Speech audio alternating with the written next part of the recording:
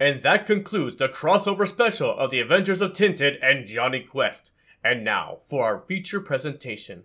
Faster than the speed of sound, more powerful than a light-speed engine, and able to leave tall planets in a single bound.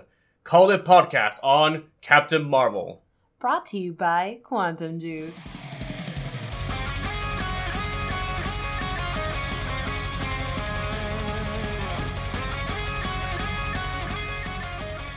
Welcome, Star Force citizen. Today, we are doing Captain Marvel. Yep. Yup. Yep. Can you imagine if that was in a movie? Wow, Captain Marvel, you beat the snot out of that guy. Yep. I'm pretty sure Brie Larson probably said that at one point. Listen, okay, maybe it would fit her personality for her character, but that's not something she would say in the movie. Yep. Well, yeah, today we're doing Captain Marvel, aka Everything Before the Storm, with Endgame. Yeah, it's the last full episode that we did about Marvel was about Ant-Man. Yep, that was kind of a while ago, too. Yeah. Unfortunately... What? Well, okay, before we say anything... Yeah. Obviously, spoilers. If you haven't seen the movie... Stop listening to this episode. You know when this episode's coming out. It's coming out after the movie's coming out, so obviously we've seen it, okay? So, stop. Take yourself, your stupid ass, over to the movie theater and watch it if you haven't seen it yet. And then come back and listen to this episode. Then come back and listen to this episode. Please. Those of you who did see it, good for you. You did good. You were part of one of the biggest openings for Marvel standalone films, so good for you. Yeah, so that out of the way, spoilers abound. Now, my theory was completely wrong, and it sucked. So you're referring to your theory from our Ant-Man episode, which was like our third episode. And you know what? I didn't even expect the mid-bit credits, I guess, the end-bit credits, with Captain Marvel popping out of nowhere. Yeah, that wasn't even nowhere near the credits. It was like immediately after the movie. Yeah, they weren't fucking around. Like, you know what? Fuck you. Captain Marvel's in Endgame now.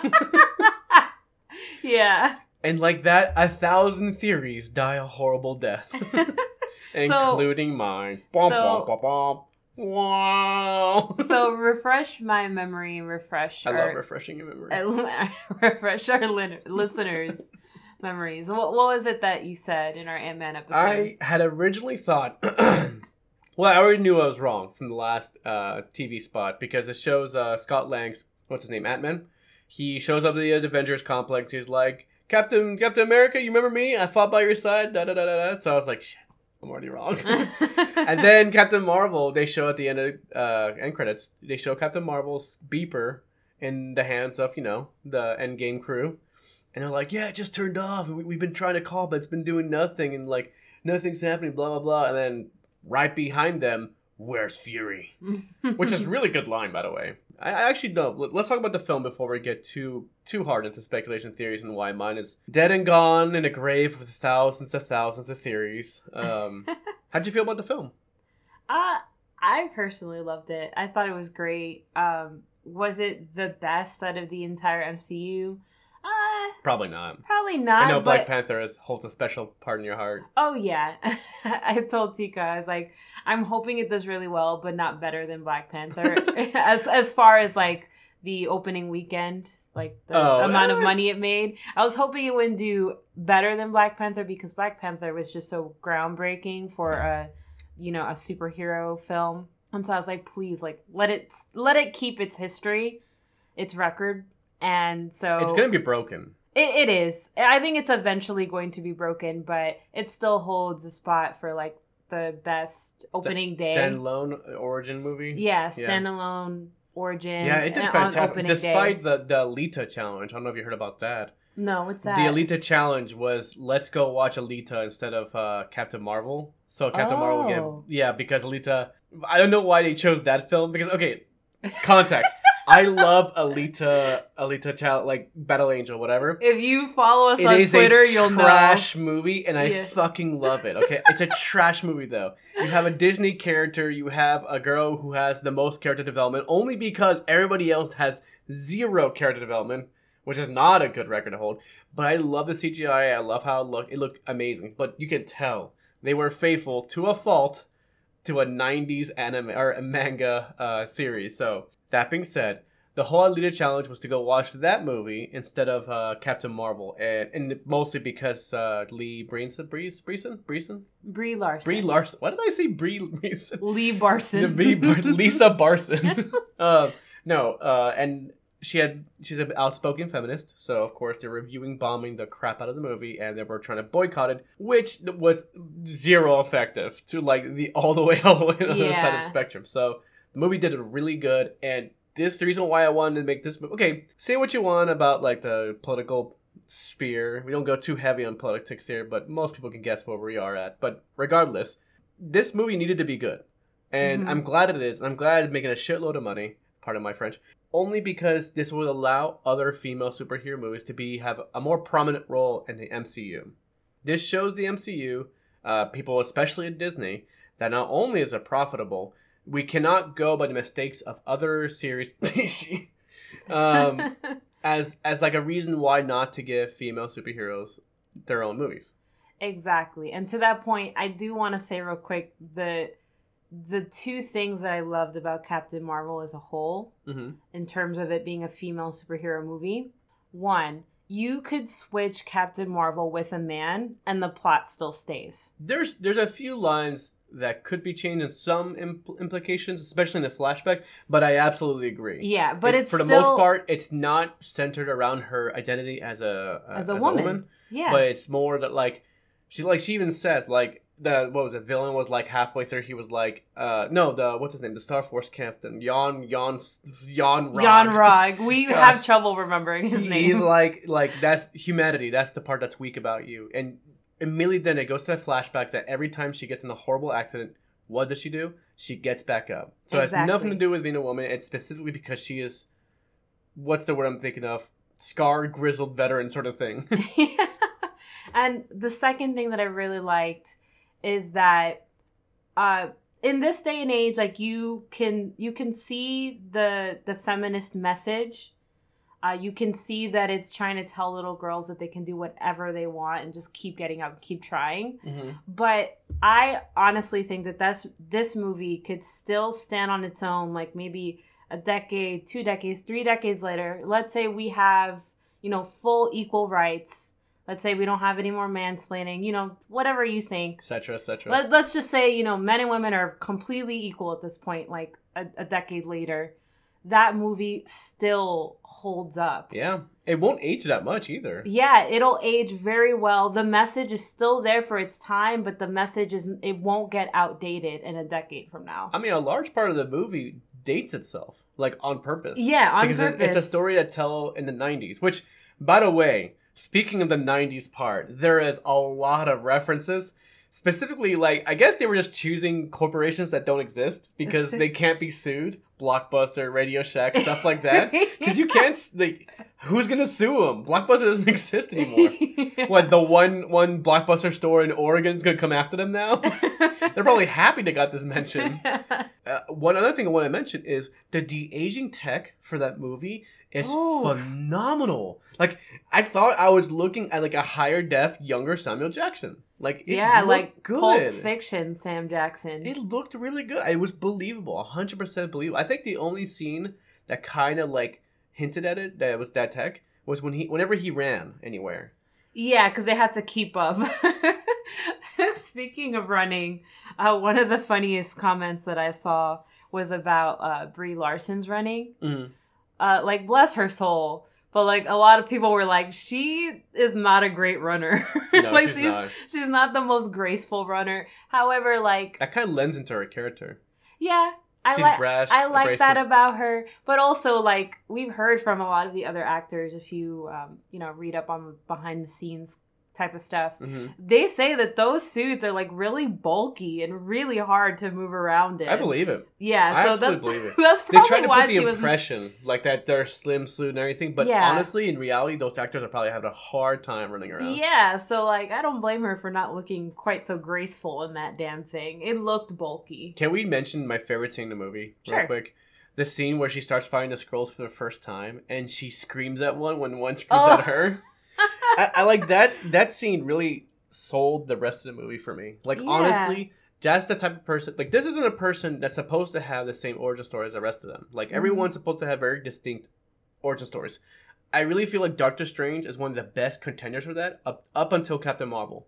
Because Doctor Strange had his own thing, like the whole, like, the magic arts and stuff like that. Yeah. But you had a character who showed insecurity, but not in the very typical, like, but I'm scared. But more like, she doesn't know her place in the universe. And part of it, too, was just, like, her powers were, on purpose, tempered. And they were just, like, constantly saying, like, don't let your emotions get the better of you. Don't let the emotions, like... And all that, like, putting down showed a character, like, who was constantly, like, wants to become more. Flying higher, further, faster, etc. Yeah. But couldn't. Because of the authority, and... authority, by the way, that lied to her. And when she finally gets her powers, her full strength powers, the best part about the scenes is the fact that she is discovering, just as much as they're discovering, the limits of her power. Yeah. Because you can see her, like, shoot, and she slams into a pinball machine, and she starts laughing. Yeah. By the end of it, she's, like, body slamming alien ships. And that's kind of the best part about her. And honestly, I think that's also one of the reasons people like Spider-Man a lot, too. Because he does the same thing. He has a lot of fun doing what he does. Swinging around, you don't see it very often. Yeah, I think that's why Spider-Man is honestly one of the, like, the top superheroes for a lot of people. Like, he's the fan favorite. He's also relatable. Like, super relatable. Yeah, super relatable, but also, like, he clearly has fun. He's not so serious all the time. Yeah. And so I think Captain Marvel is probably going to be the same way, where she's just, like, she's not serious. Half the time, she lets the, like, her emotions are part of her, who she is. Which is good to have, because, like, a lot of these superhero movies tend to do the same thing, especially, like, DC Universe, no offense. Where, like, temper your emotions, be stronger than the resolve, don't let it get control of you. It was like, no, that's not really humanity. Yeah. Like, some people just want to be into the moment. And yeah, there's always been mistakes if you're reckless and stuff like that. Of course, those lessons are still true. But, like, don't temper yourself so much that you become someone who you're not. And I think that's the main messaging of this movie. And that is exemplified by my second favorite scene, which is the last scene. Close to the last scene, I guess. Where her captain's like... let's fight with that lighting show. Control your emotions. This is the best version of you. Oh, yeah. She fucking just shoots him in the chest. No, like, that's what we're looking for. That right there is what made the movie for me. Of course, there are some criticisms. Like, this movie is not without fault, for sure. Like, I guess you could say that sometimes, I mean, a lot of the criticism online I see is like, she's not a good actor, or I think that's more of misunderstanding than anything else. I highly disagree with that, because both she and Sam Jackson really played the whole, like, buddy cop thing I did feel like very well. They're, like, really, like, they were vibing with each chemistry, other. You know? Yeah, they were great. But even her alone, like, she still maintains that same personality with gosh, what was her friend's name? Was it Martha or Monica? Oof, don't. I'm really bad with keeping, like, this many characters' names now. We got to start writing these down. I know, right? But her best friend, basically. Her best friend, yeah. Like, she maintained the same humor with her daughter, with Yon-Rogg. Like, she was really good at keeping that personality the same with all of her friends across the board. Mm-hmm. Was she, like some of the criticisms I saw was that she, like, kind of, like, her personality was, like, flat when she was trying to be sarcastic. Her dry humor worked, I think. That's the thing. Part. It's dry humor. Yeah. It's supposed to be a little flat. Yeah, because I don't want another Robert Downey Jr. also featuring our cat. Speaking of cats, the alien cat in this movie was so funny. Talk about delivery of good jokes. The cat stuff was so funny. God, what was the name of it? Goose, based off the Top Gun name.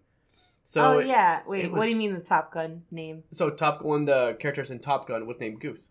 And that's what the cat's named after, because she's an Air Force pilot. Yeah. But regardless, talk about delivery of jokes. The movie did really well. I'm surprised. I'm actually really happy they didn't go with the Robert Downey Jr. style of jokes, because that's his thing. That's an Iron Man thing. We have, like, Captain America, who's always, like, the goody-goody two-shoes. We have Spider-Man with the one-liners. We have Hulk, who has kind of a somewhat same style of humor, dry. I was like, okay, Tony, whatever, sort of. Yeah. And then you got Thor, who's kind of like, yeah, here's a god who, like, knows he's a god and kind of hates the fact about it sometimes. But I also feel like his humor sometimes is kind of like, how can I explain it? It's the type of humor that I sometimes use where like it's like the playing dumb kind of humor a little bit. Thor? Yeah. Thor also has the jokes where he thinks he knows technology. Which is great. He's like, yeah, just send me an email. It's like, what are you going to do with a laptop? It's like, what's a laptop? Yeah. Like, that's my kind of humor. That's the humor that I use day to day. So I like Thor's humor because of that. Yeah, Brie Larson, fittingly, has a dry, sarcastic kind of tone to her, which makes sense for her character. And I think because people, when I say criticism of the movie, it's not my criticism, by the way. I do have criticism of the movie, but it's not that. I think that's because that sort of character is like who they're trying to put out. Like a dry, sarcastic, wants to be like the full, like her full personality, but isn't allowed to, sort of thing. Yeah. And it really works. I actually do think it really works. It's a new thing, and like something we never see with superheroine movies in general. Wonder Woman was, as much as I love that movie, was a Mary Sue. For a lot of things was a Mary Sue. You could almost make the same argument for Captain Marvel. But the difference between Captain Marvel and Wonder Woman is that Wonder Woman was kind of more like a rebel, like kind of rebellion. She goes like, oh, I'm going to go to World War II and stop all these things. You know? Yeah.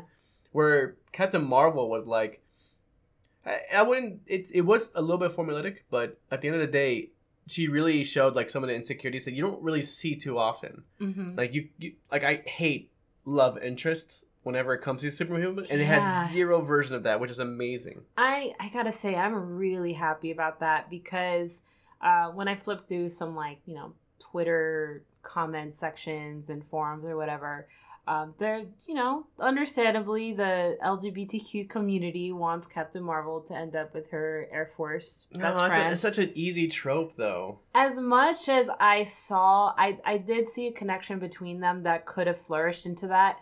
I'm so happy that it didn't happen. Well, they're following the Top Gun model. Yeah. Top Gun is like, a bit, people make fun, it's featuring a cat again. Sorry, our cat. He's sleeping right now and meowing, so all of those who love our cats, that's him right here. But no, I kind of thought they were following the Top Gun model, where people constantly criticize Top Gun as like, oh yeah, it's a little gay sort of thing, because like it's a bunch of men playing volleyball. Oh my god, have you seen the movie? No, I haven't. I'm sorry. But this showed something that like almost like women never get to do in a movie. Mm-hmm. They were showing like best friends, platonic best friends who are badass, which is very, very rare. You almost never see that because they end up being like, oh, it's their lover, or like it's a rom-com essentially. Mm-hmm. And this is not. This is a superhero movie with like women having best friends. Yeah. And I gotta say, that's what I really appreciate about it, because all the other females in the Avengers, they have a love interest, don't they? Yeah. Every single one? Romanoff, what's it called? Black Widow has a love interest. I guess the younger sister of Black Panther kind of doesn't, but she's not part of the movie either. Like, she's not the main character. Yeah. But most other females, Scarlet Witch, she loves Vision, and Vision vice versa. Yeah. So, yeah, every one of them has a love interest except Captain Marvel. Good. Like, it's about damn time. Like, we need to see a woman superhero that doesn't have a love interest. And as much as I would have loved it if she had a woman love interest, I think it's so much better that she doesn't have one at all. Yeah. I don't think she needs it. The movie works. Mm-hmm. The movie works, and it's a funny movie. Like, I would classify this more in a more, like... Because Infinity War was a very serious movie. Yeah, there were joke and quips, but it's a very sad movie, because you know what's going to happen by the end. Yeah. People are going to get fucked up, people are going to die, etc., etc., etc. And, like, Marvel movie tends to jump, you know, back and forth, whether it's serious and funny. So it's good to have, like, a kind of a mix of both, honestly. Like, this was funny, but it wasn't like Ant-Man and the Wasp funny, you know? Yeah. Where it wasn't like the mainstay of it. The humor does tend to range from Marvel movies. I think they always incorporate humor, but the humor is always somewhat different with each one. And this one, I think it did a lot of like special reference to Mallrats with Stan Lee oh reading my god, that made Kevin, my heart. That made Kevin Smith cry. Oh, that warmed my little heart. Yeah, but, so Stan Lee's like reading his lines from Mallrats, that 90s movie. Made him cry. Yeah. So, oh my god. I wanted to mention that because I actually think a lot of the humor from Mallrats really shows in Captain Marvel. The dry humor wit. Have you seen Mallrats, Tico? Yes, I have seen Mallrats. I have seen Mallrats, Clerks 2, etc., etc. Oh, well, I think I was the one that showed you Mallrats, actually. You did show me Mallrats. Yes. It's a very intelligent humor, though. I don't know if... I think it harkens to it. It doesn't really follow it, but it harkens. Like that's what I'm saying. Like that style of humor, you can see a lot more with Captain Marvel. It didn't completely go full blown with that, but it did like kind of lean towards it, as opposed to the Robert Downey Jr. humor or the Guardians of the Galaxy, which is kind of like goofy half the time. Yeah, that's true. I can see a little bit of that. Because you have a lot of dry, sarcastic humor in Mallrats and Clerks 2. Like a lot of dry. Like, but for those movies, that dialogue is forefront. Mm-hmm. In this one, it's used as a tool. Not to mention, though, I think some humor did take from that. Mm-hmm. There is also like some Pulp Fiction type humor in there too. I would even argue, what's his name? The guy who directed one of the Marvel movies. The guy who did The Shadows Among Us. Tahiti, the New Zealander guy. Oh. No, you don't know? You're asking the wrong person. He's the one who plays Korg from Thor Ragnarok, the rock guy. Hey man, we're gonna start a revolution. Oh yeah. That guy. He the voice of that guy, he's a director. So it's kind of like his style of humor. Yeah. Almost. Okay. But it's a little more dry and sarcastic. Yeah. And I think that works. Like the fact that like you have Fury, like, hey, how do I know you're not one? And she like shoots it behind it, and then the first thing Samuel Jackson like that proves nothing. Like stuff like that is refreshing. And actually, I know people want to see it as like the mysterious how to get his eye taken off, but I kind of like Fury in a more younger and more brash, more funny kind of way. You know, he has a very Pulp Fiction like feel to him. So I'm glad you brought that up because I actually want to know what were the parts of the movie that you didn't like. I would say the weakest parts, as usual, the Marvel movies of this like caliber, is the beginning. Yeah, a lot of people I saw agreed with that. It started a little bit slow, but I think like this is the same way I feel about Doctor Strange though. The slow parts in the beginning of the movie are had to be done to make a good foundation for the rest of the movie. Yep. And you had to do a lot of like, you have to make a lot of sacrifices when you're a director, I imagine. And by the way, I'm no director, but I imagine that these like important but early scenes, as slow as they are foundational for the rest of the movie because without them, you wouldn't really get a lot of the motivation for those characters. So a lot of her amnesia and stuff like that wasn't really that interesting. But I get why it had to be in there. Yeah. Because without them, there is no conflict. Exactly. Same with Doctor Strange. If you got all those powers to begin with, okay, fine. Doctor Strange is now Dr. Awesome. You know? Yeah. But no, usually the beginning parts of these movies are usually the slowest. I think the only exception to this, well, of course, will be Iron Man, which starts out with him blowing up in a convoy. You remember that scene? True. Yeah. But I think he's the only one I really thought that like was able to get past that, and only because it kicked off the whole MCU in the first place too. That's true. Yeah. I gotta say the part that I was a little disappointed by was honestly it was how Nick Fury lost his eye.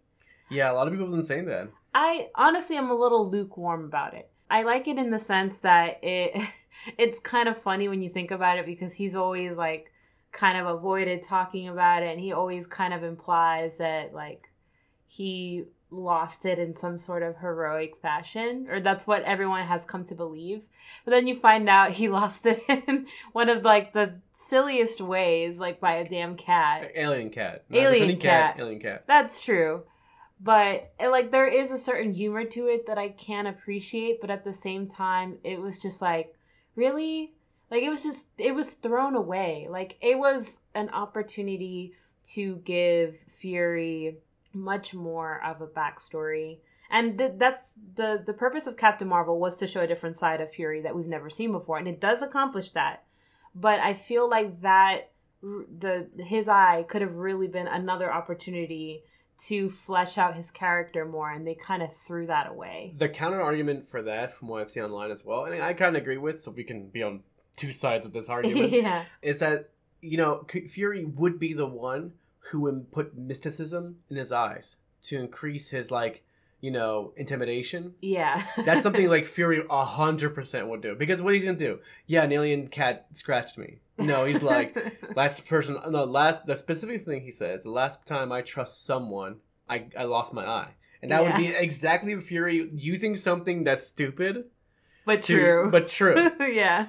And another thing I want to mention, too, about Fury, I kind of like this. Like, this is like a brash, like I said, young, brash Samuel Jackson. like he gets it is kind of a comp out in certain ways. Like I'll give you that. It's a little bit of a comp out with certain plot lines and, you know, Easter eggs such as the Avenger Initiative and the cat scratching his eye. I can appreciate it to put that in. So it's not just like, how do you get that idea? Oh, I thought of it one day. No, I saw it in Captain Marvel's plane. The last thing I want to mention too is a lot of people were questioning why didn't he use the pager on the other like 3 crises that we had on the planet. Mm-hmm. There is a comic explaining that. I have not read the comic, but there is supposedly a comic explaining why they haven't used it. Most of it, I think, from what I read, and I could be wrong about this, viewers, please tell me if I'm wrong, the 15 of you. The reason why they didn't use it was mostly because that's what the initiative was for, the Avengers Initiative. They needed to test himself, because he can't press the button of the galactic space Superman every time they have a crisis. Yeah, but it is funny you mentioned that, because I saw the same thing. I saw a theory on Reddit, and I'm sorry, I didn't expect we would actually talk about this, so I didn't save the theory. But they mentioned the same thing, like, what if he had actually called Captain Marvel those previous times, but she just never picked up? Because she did mention that it has a range of a couple of galaxies, but it is possible that she could have been out of range. That's true. But it's a pager, though. Once it gets the alert, it's always going to get the alert. So if she came back in range, she should have seen it. But I would probably say, like I said, there's comics explaining it. So that there's a reason why Nick Fury never used the pager in the first place. Okay. He used it as a last resort emergency. And seeing people disappeared, half the people disappear in real time, would probably prompt him to like, oh shit, I could disappear. I need to go back. Like, he runs back to the SUV. So he knew that, like, he probably felt it like Spider-Man did. He's like, no, I have to get this message out. One thing I wanted to mention, last thing I wanted to mention was Nick Fury. Crap. What was the thing I was going to mention? I don't know. No, I don't remember. His eye? No, it wasn't his eye. There was something else I wanted to put in as well, like a really nice touch about the movie. I mean, Coulson was a nice touch too. The fact they put that... those who are fans of Agents of S.H.I.E.L.D. would appreciate that, because later on, people piece together correctly, I think, that the body of one of the the Skrulls, remember the one that gets killed by the Star Force guy, Yon-Rogg? Yeah. At the swamp area? Yeah. He pretends, the Skrull pretends to be Captain Marvel. Mm-hmm. It's very likely that S.H.I.E.L.D. took that blood and used that same blood to revive Coulson after his death in Avengers 1, which no one would know unless you watch Shields of Agent. It's one of the season finales. They brought him back to life. Okay. And it wiped his mind, too. Just like Captain Marvel. I have seen neither of those things, so I honestly would not have known. This isn't relevant to me. I thought it was a nice touch, because obviously, like, they had to explain how the hell they got Kree blood, and they probably explained it that way when the bodies was left on Earth. Yeah. So. You know, it was another interesting thing that Tico and I found out. So one of the dudes from, what is it called? The Star Force? Mm-hmm. Was actually in Guardians of the Galaxy, the first one. Korth, I think his name is? His name? Korth, he was in the you can intro. tell with his super weird eyes. Super weird eyes, thick accent, bald head. It's nice to see him again. Yeah, I didn't even, like... That's some connections. I didn't recognize him when I first saw him in Captain Marvel. I thought he was some new dude, but apparently we saw him before. At least one of them we saw before. Actually, now I remember what I wanted to talk about before. I love the fact that Skrulls are not the bad guys. Yeah. Skrulls, if anyone knows about the comics, are usually the bad guy, especially Super Skrulls. And they really twisted the head on this. They made them look evil in the beginning, like how like they change forms and take people's identity. But by the end of it, it was like a 180. It was like, whoa, I don't want to fight you. Yeah. And he came up and parlayed successfully. See, that's cool. And that's coming from someone who has more background onto the comics. I don't. I had no background information on Captain Marvel, to be quite honest. I didn't really read the comics or anything like that. So I just went in completely blind. I also thought the Skrulls were going to be the bad guy through and through. So it was a really, really nice surprise. It's a twist. It was a good twist, It was a good twist. And this is a movie that I recommend that people should not be spoiled on. Yeah, and the fact that Captain Marvel, that. Carol Danvers, didn't trust the Skrulls at first was the same reaction I did. I was like, why are you trusting them? Girl, what are you doing? And then they show him the flashback, and I was like, well damn. because I knew the Kree was going to be evil in some capacity, but I thought it was more like a betrayal, like at the end, where like he chooses the Tesseract over her life or something like crap like that. Mm-hmm. No, they straight up lied to her in every point, like every single point. And not just that, the Skrulls were living on a hidden satellite orbiting the Earth. Yeah. You know, and the way. Oh, by the way, I love that joke. It's like it's physics. You should know this. Oh yeah, you're were supposed to be my science guy. Just kidding. The guy's like, come on, man. You know, so I really appreciate that. That was actually a good twist. Yeah, I liked it. Maybe those who were a little more sharp eyed might have saw it coming, but I certainly didn't. I'm usually pretty good at predicting, predictable plots. No, well, your streak hasn't been so good when it comes to Marvel so far. I know. I know. I should give up. While I'm good about everything else, I'm pretty sure Marvel has not been kind to me. But that's really good of them, though. Yeah, like the fact, I love the fact, actually this is a good segue into like talking about the last point, the Endgame trailers. Okay. There are a lot of people online, I'll put the sources of the TV spot that they were referring to, as well as the various comments that people made, but it's obvious now with the end credits show, like Captain Marvel, boom, she's right there. It's obvious that she's been edited out a lot of trailers. Oh, people, yeah. I think, are correctly predicting that the spots where there should be a person is a spot where Captain Marvel should be. Yeah. So that explains a lot more. Now, the question of a timeline is different, but people are actually saying that Scott Lang's character, Ant-Man, he's going to be the last one to show up to the team. Mm-hmm. Because in every other shot, they show everybody else like already there, and then Captain Marvel shows there, and then the spots that are edited out, Ant-Man's still not there. So I think he's the last one to join in their little group of superheroes. We've already seen promo art of the Endgame characters. So we know all the characters, including Captain Marvel and Ant-Man, are going to be there that survived the last one.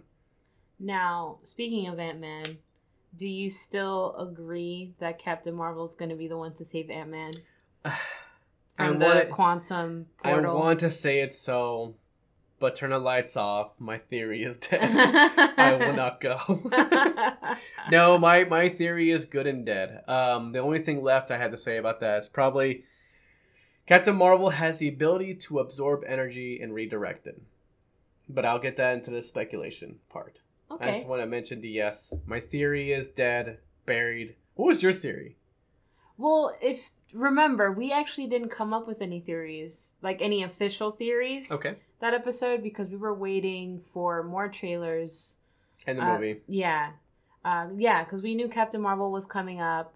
So we wanted to wait for that. We wanted to wait for more trailers until we came up with some final theories for Endgame. So no, I don't remember making any official theories. I probably threw some theories, like some casual theories, but I don't remember them. I think, I'm trying to remember. I knew for sure, I definitely disputed you and you said that Marvel was going to save Ant-Man. I was like, that ain't going to happen. Listen, all right, we get it. We get it. My theory is dead. No. What I said instead, now that I remember, I said that Ghost was going to be the one to get him out. Yeah. And I think that's still possible. Maybe. I think it's still possible. Because we don't know if she poofed. We have no clue. Okay, that's fair. That's fair. All right, I think we're slowly segueing into the speculation part. So, I think we should put a little bit of mid-bits here and listen to our sponsors, and then we'll be right back. Yep, we'll be right back. All right. See you after these messages.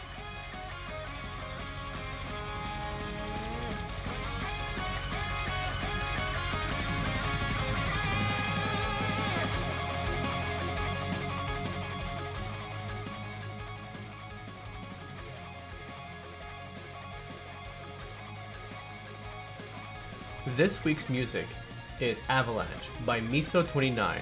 You can find their music and others at ocremix.org. If you want to check out more things from Captain Marvel, you can head over to their Twitter at Captain Marvel. If you want to look at our stuff, where we post stupid crap all day and make you laugh, go to @CalledItPodcast. We'll see you there. Hey there! I wanted to let you all know about this great book called Beyond the Abyss, written by Melissa Ojeda, who's my amazing friend, Tico's sister, and an awesome author. So it's a young adult fantasy adventure novel with some sci-fi elements, and it follows protagonist Bree's adventure across bustling cities and barren wasteland, as she discovers what it means to be a soul carrier. The book is available now on Amazon.com and Kindle Unlimited, and on March 28th and the 29th, Beyond the Abyss is free to download. So definitely check it out. If you're a fantasy nerd like us, we really think you'll like it. Thanks, and enjoy the rest of the episode.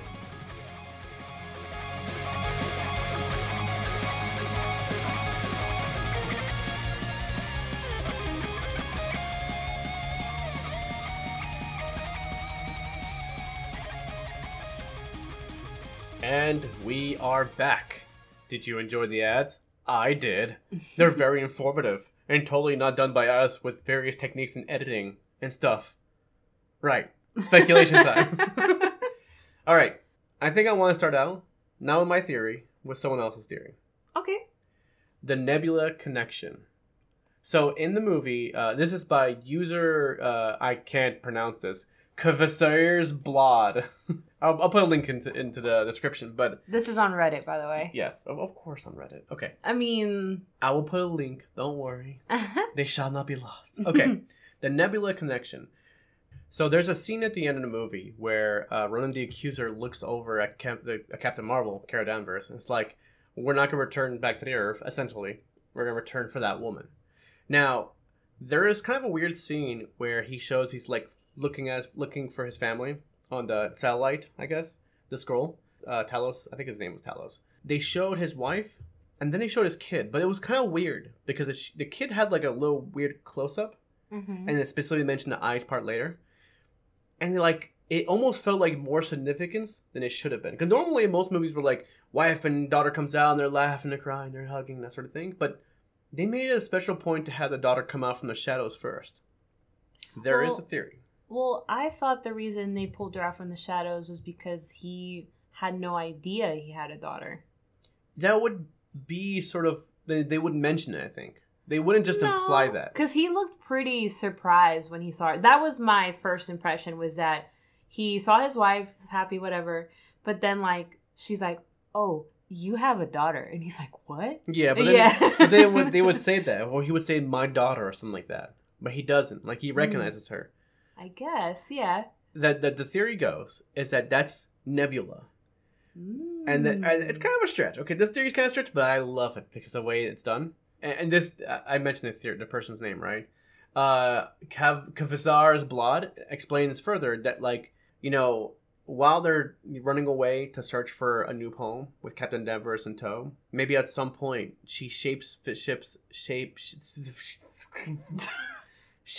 into Carol Danvers to protect her family, or she's the surviving member of her entire family, or that little group of refugees, you know?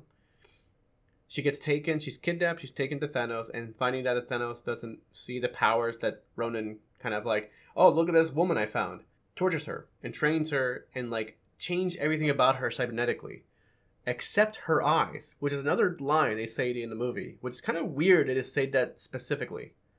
Yeah, when, is it Martha? Martha's daughter's like, don't ever change your eyes, they're so pretty. Yeah. My God, what if that's true? Because then they would meet. Nebula and Captain Marvel would meet at the Avengers headquarters. It's not a bad theory. The ages lined up. I don't know about the whole shape-shifting part you mentioned, because even her dad said that, like, it takes a lot of practice. True. It's not just something you learn. And maybe that's how Thanos finds out. He's like, this isn't Captain Marvel. And Ronan's like, no, it is. Clearly it is. Like, no. And then points out something that's wrong about it. That's a very Thanos moment.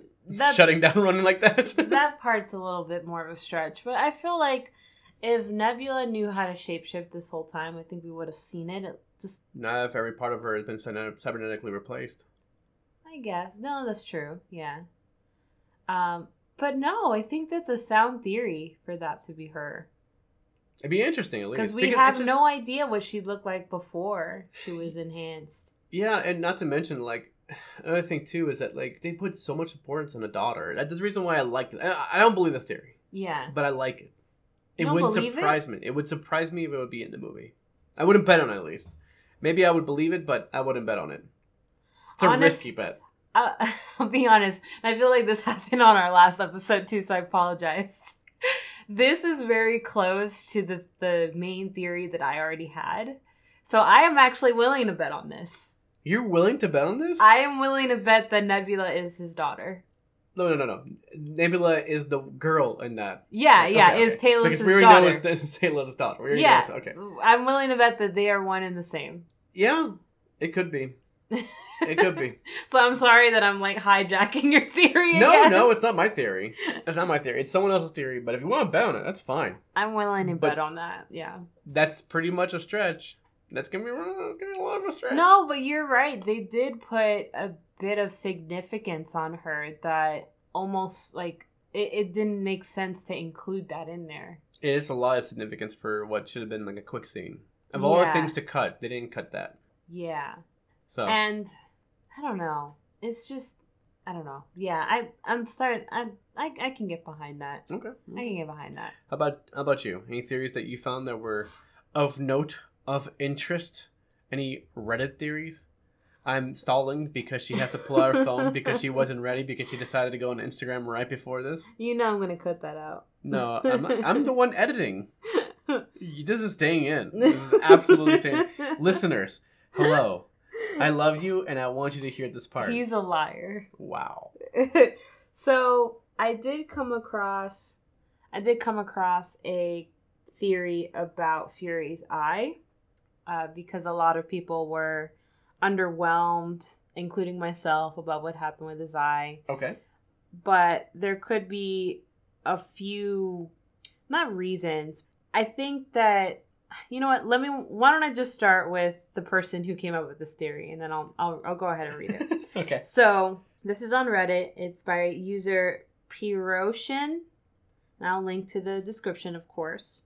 So his theory essentially was that Goose scratched Fury's eye not to hurt him, but to give him the ability to see through Skrull transformations. Because we know that Goose can tell who's a Skrull and who's not. Okay. That was demonstrated in Captain Marvel. Right. So, and otherwise, Goose has been pretty friendly to Fury. And Skrulls, but yeah. Yeah, no, but to Fury specifically because he scratched him. Otherwise, he's been very friendly to him, and Fury still has him as a pet, essentially. So it is kind of weird for him to scratch him just suddenly and then like never be angry at him again. It could be a Skrulls invasion super old plot line now. It might be brought up later on for Phase 4 or 5. So that might be true. So well, let me continue because there's some evidence that Piroshin kind of added on here. So let's see. So number one is what I said. Goose hurting Nick Fury is out of character because for the rest of the movie, Goose was protecting him and never tries to hurt him again. Okay. Fury keeps Goose as a pet, suggesting that he knows the Flerken wasn't trying to hurt him. Okay. And then Fury also had his pick of any prosthetic eyes that he wanted, but he kept his damaged eye, even though he kept it covered at all times. So it could suggest that that damaged eye has a greater use. That's a stretch of a theory. I like it, but that's a stretch. I can only see him being more relevant if we go into a Skrulls Secret Invasion plotline. Can I also add that maybe there's a reason that Skrulls are afraid of Flerkens, and maybe that Kree. What? Kree, the bad Is guys it are Kree? Kree. I thought Skrulls were scared of them too. Oh, I guess so. Yeah. They You're both were. Right. And maybe the reason why Skrulls are scared of Flerken is because they know they can be detected by them. That's true. So it holds some water. This is not my main theory, obviously. It's a stretch. But I think it could happen. It's a stretch. So, Piroshin, good job. I stand behind that theory too. I like your theory. Good job. Good job. High five, friend. All right, I think it's to this point that we talk about our theories, our stakes, our speculation. Here is my theory what's going to happen. Okay. Scott Lang, Ant-Man, is going to tell him about the multi-universe. Wait, what? Scott Lang. Ant-Man, okay. Is going to tell Thanos? No. Why would he tell Thanos? I don't know. Sorry. Please repeat yourself. Was going to tell the crew at Earth that there's multi-universes. Okay. Starting off and kicking off the multi-universe kind of like setting. Because we got cosmic, we have magic, we have science. There's only one way to go from here. And that's going multi-universe, which is true. Physics. The second thing is, I want to point out, is Captain Marvel is almost definitely going to be hit by the Infinity Stone's energy. Because one of the things she can do is absorb energy and hit it back. And Captain Marvel, the more energy blast she took, the stronger she became. There's no reason why she's been blown in half. She just took hits after hits. These same Kree ships, by the way, blew up other ships in Guardians of the Galaxy. Like, people normally can't just take that energy. Mm-hmm. But she absorbed them. And the more she absorbed them, look what happened. The stronger she got. She was body slamming the ship. She was, like, destroying them left and right. And then kind of intimidated Ronan the Accuser. Like, this big, like, white flash sort of thing. Yeah. That, to me, shows that, like, yes, she has energy absorption. And she could throw it back. Secondly, that's going to be used in Infinity War. Or Endgame. Where Thanos is going to hit her with all 5 Infinity Stones, and they're going to revert that reality at some point with that energy. Maybe she has to put it in something else or something, but that concept is what's going to basically save the whole thing. Okay. Because if that was not true, they would have put Captain Marvel before Infinity War and put her in the movie in the first place. But she did not show up until the second part. Remember, this goes back to my original theory about how everything has to be time synced. Like, what's his name? Doctor Strange had everything set down to the very second. Yeah. To have Scott Lang go to the Quantum Realm. To have Nick Fury be one of the people who get poofed. Because, remember, every second they, like, something changes. Like, maybe someone else gets poofed instead of this person. No, he needed this specific person, this specific set of people, this guy to go to the Quantum Realm, and this woman to come back from whatever galaxy using the beeper that Nick Fury had. I disagree with that. Well, I think that goes against my theory. It does a little bit. It goes against my theory because, man, and this never happens with us. We never have, like, directly competing theories. We had it once. I think once, yeah. So one of us is going to win and one of us is going to lose, which doesn't happen often. Yeah. Speaking of 90s memes. Oh, yeah. So my theory, along with Nebula being that little girl, Talos' little girl, I do think she's going to play a bigger part in taking down Thanos. Because, honestly, Captain Marvel she's OP. She's so OP. Like, it wouldn't make for an interesting movie if she, like, killed Thanos with one hand tied behind her back. Like, it wouldn't make for a good story. No, I'm not saying that about my theory, by the way. I'm not saying she beats Thanos with one hand behind her back. Not literally, but you know what I mean. Yeah. But, like, I don't think she's gonna, like, redirect it, kill Thanos, so on and so forth. I think the specific point of her gaining that energy and putting it in something else that reverts reality and destroys the Infinity Stones or whatever, scatter them once more. But in any case, I don't think she's gonna, like, just outright kill Thanos or anything like that. She's only as strong as the energy that's put into her. Remember that. True. Only as strong. But go ahead. Sorry. No, well, I think what it is that essentially you're saying that Captain Marvel's gonna be the solution. And I don't think she's... Part of the solution. Maybe part of the solution. I think Nebula is going to be the solution. I don't know how. Nebula right now is just kind of... She was obviously Gamora's sister, but Gamora dying was such a big, pivotal point. Mm-hmm. And I don't know, everyone else seems to have these important parts to play. But Nebula, for some reason... She's shrouded in mystery at this point. She did crash land a ship on Thanos in the first one. On what? On Thanos? Yeah, on Titan. Remember how the Guardians of the Galaxy... Oh, yeah, she did, yeah. She crashed a ship into him. No, at first I thought you meant, like, on the planet. I'm like, Thanos is not the name of the planet. Well, from her perspective, kind of is. No, now you're right. Arriving on Thanos. Oh, what part? His chest. There's free parking.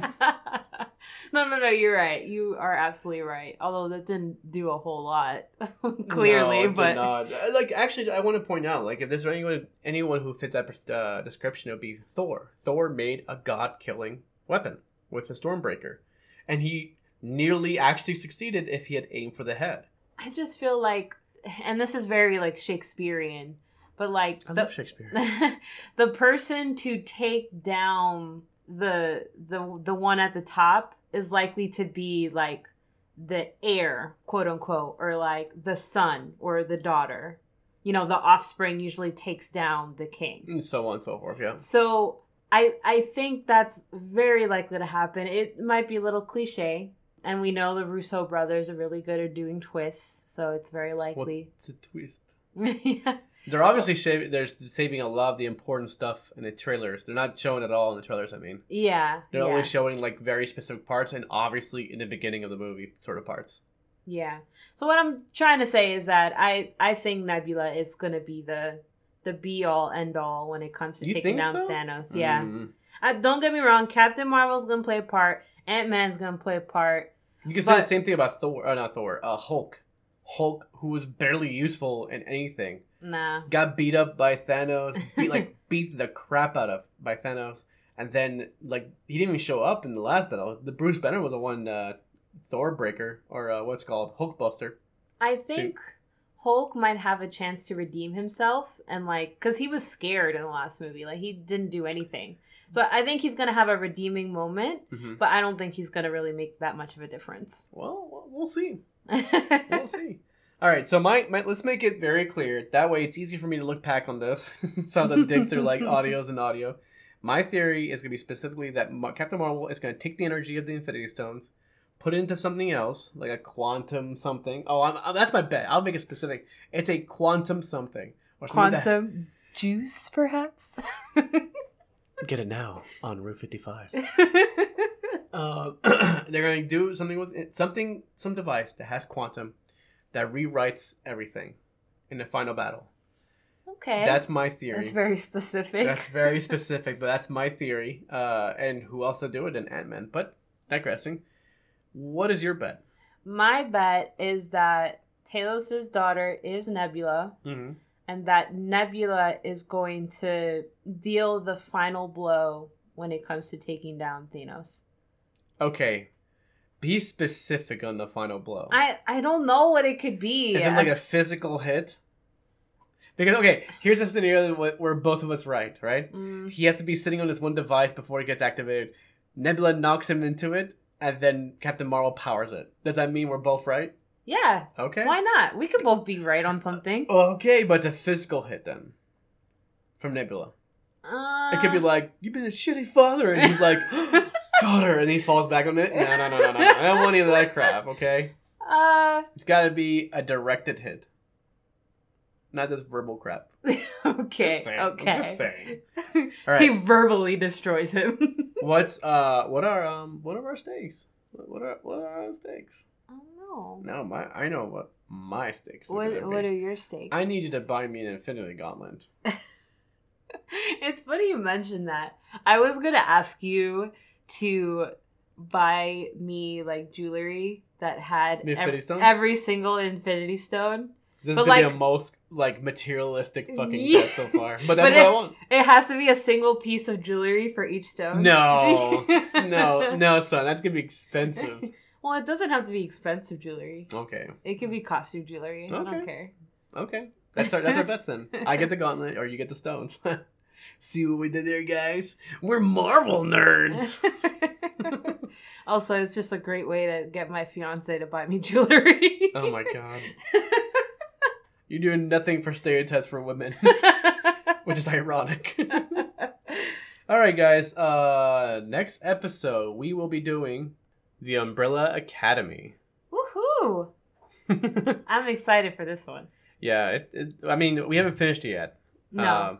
We're still getting through it, but we're digging it. It's basically like a better X-Men. Fight me.